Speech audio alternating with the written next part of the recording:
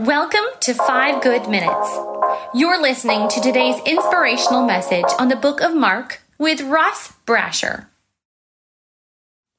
So far as we've read through the Gospel of Mark chapter 5, by taking a closer look at Jesus from the stories that we find here, we've learned that God is powerful, that God has the power to restore, and yesterday that God is compassionate. Well, today, as we continue to read through, we will see that God is personal. So let's jump in to the Gospel of Mark chapter 5, verses 25 through 34. And the setting here is Jesus is on the way to the father's house whose daughter was dying. But as he's on his way, he encounters a woman. Starting in verse 25. A large crowd followed and pressed around Jesus, and a woman was there who had been subject to bleeding for 12 years. She had suffered a great deal under the care of many doctors and had spent all she had, yet instead of getting better, she grew worse. When she heard about Jesus, she came up behind him and in the crowd and touched his cloak, because she thought, if I just touch his clothes, I will be healed. Immediately, her bleeding stopped and she felt in her body that she was freed from her suffering. At once, Jesus realized that power had gone out from him. He turned around in the crowd and asked, "Who touched my clothes?" "You see the people crowded against you," his disciples answered, "and yet you ask, 'Who touched me?'" But Jesus kept looking around to see who had done it. Then the woman, knowing what had happened to her, came and fell at his feet, and trembling with fear, told him the whole truth. He said to her, "Daughter, your faith has healed you. Go in peace and be freed from your suffering."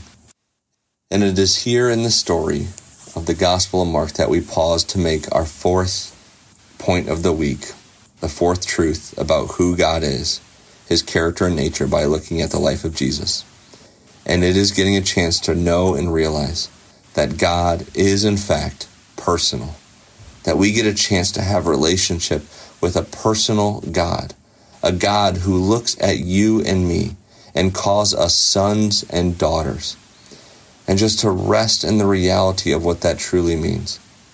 You see, I remember two of the greatest moments of my life was, one, the day that I got a chance to marry my wife, Lindsay, and the second was becoming a father for the first time, and seeing my daughter and holding Peyton Grace in my arms, and not even realizing that the love that I had inside of me for another human being, that in that moment, when my hand held hers, when our eyes locked, and when I saw her, that everything in me loved her with everything that I had, and that I would spend the rest of my life showing her how much I loved her, showing her how much I wanted to be in relationship with her, showing her how much I would go through to protect her, to keep her safe, to give her life and life to the full, to help her point her, to show her who God is and to see how important he is in my life, and to hope to see that she would understand that one day, that I would do anything for my daughter.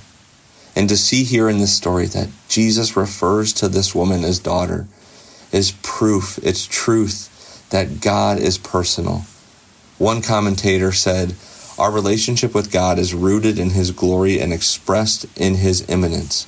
God is present with us, deeply invested and active in each of our lives. He is a personal God. He relates to us, loves us, and cherishes us. Rather than being distant, inaccessible, and detached, he has drawn near to us so that we might draw near to him.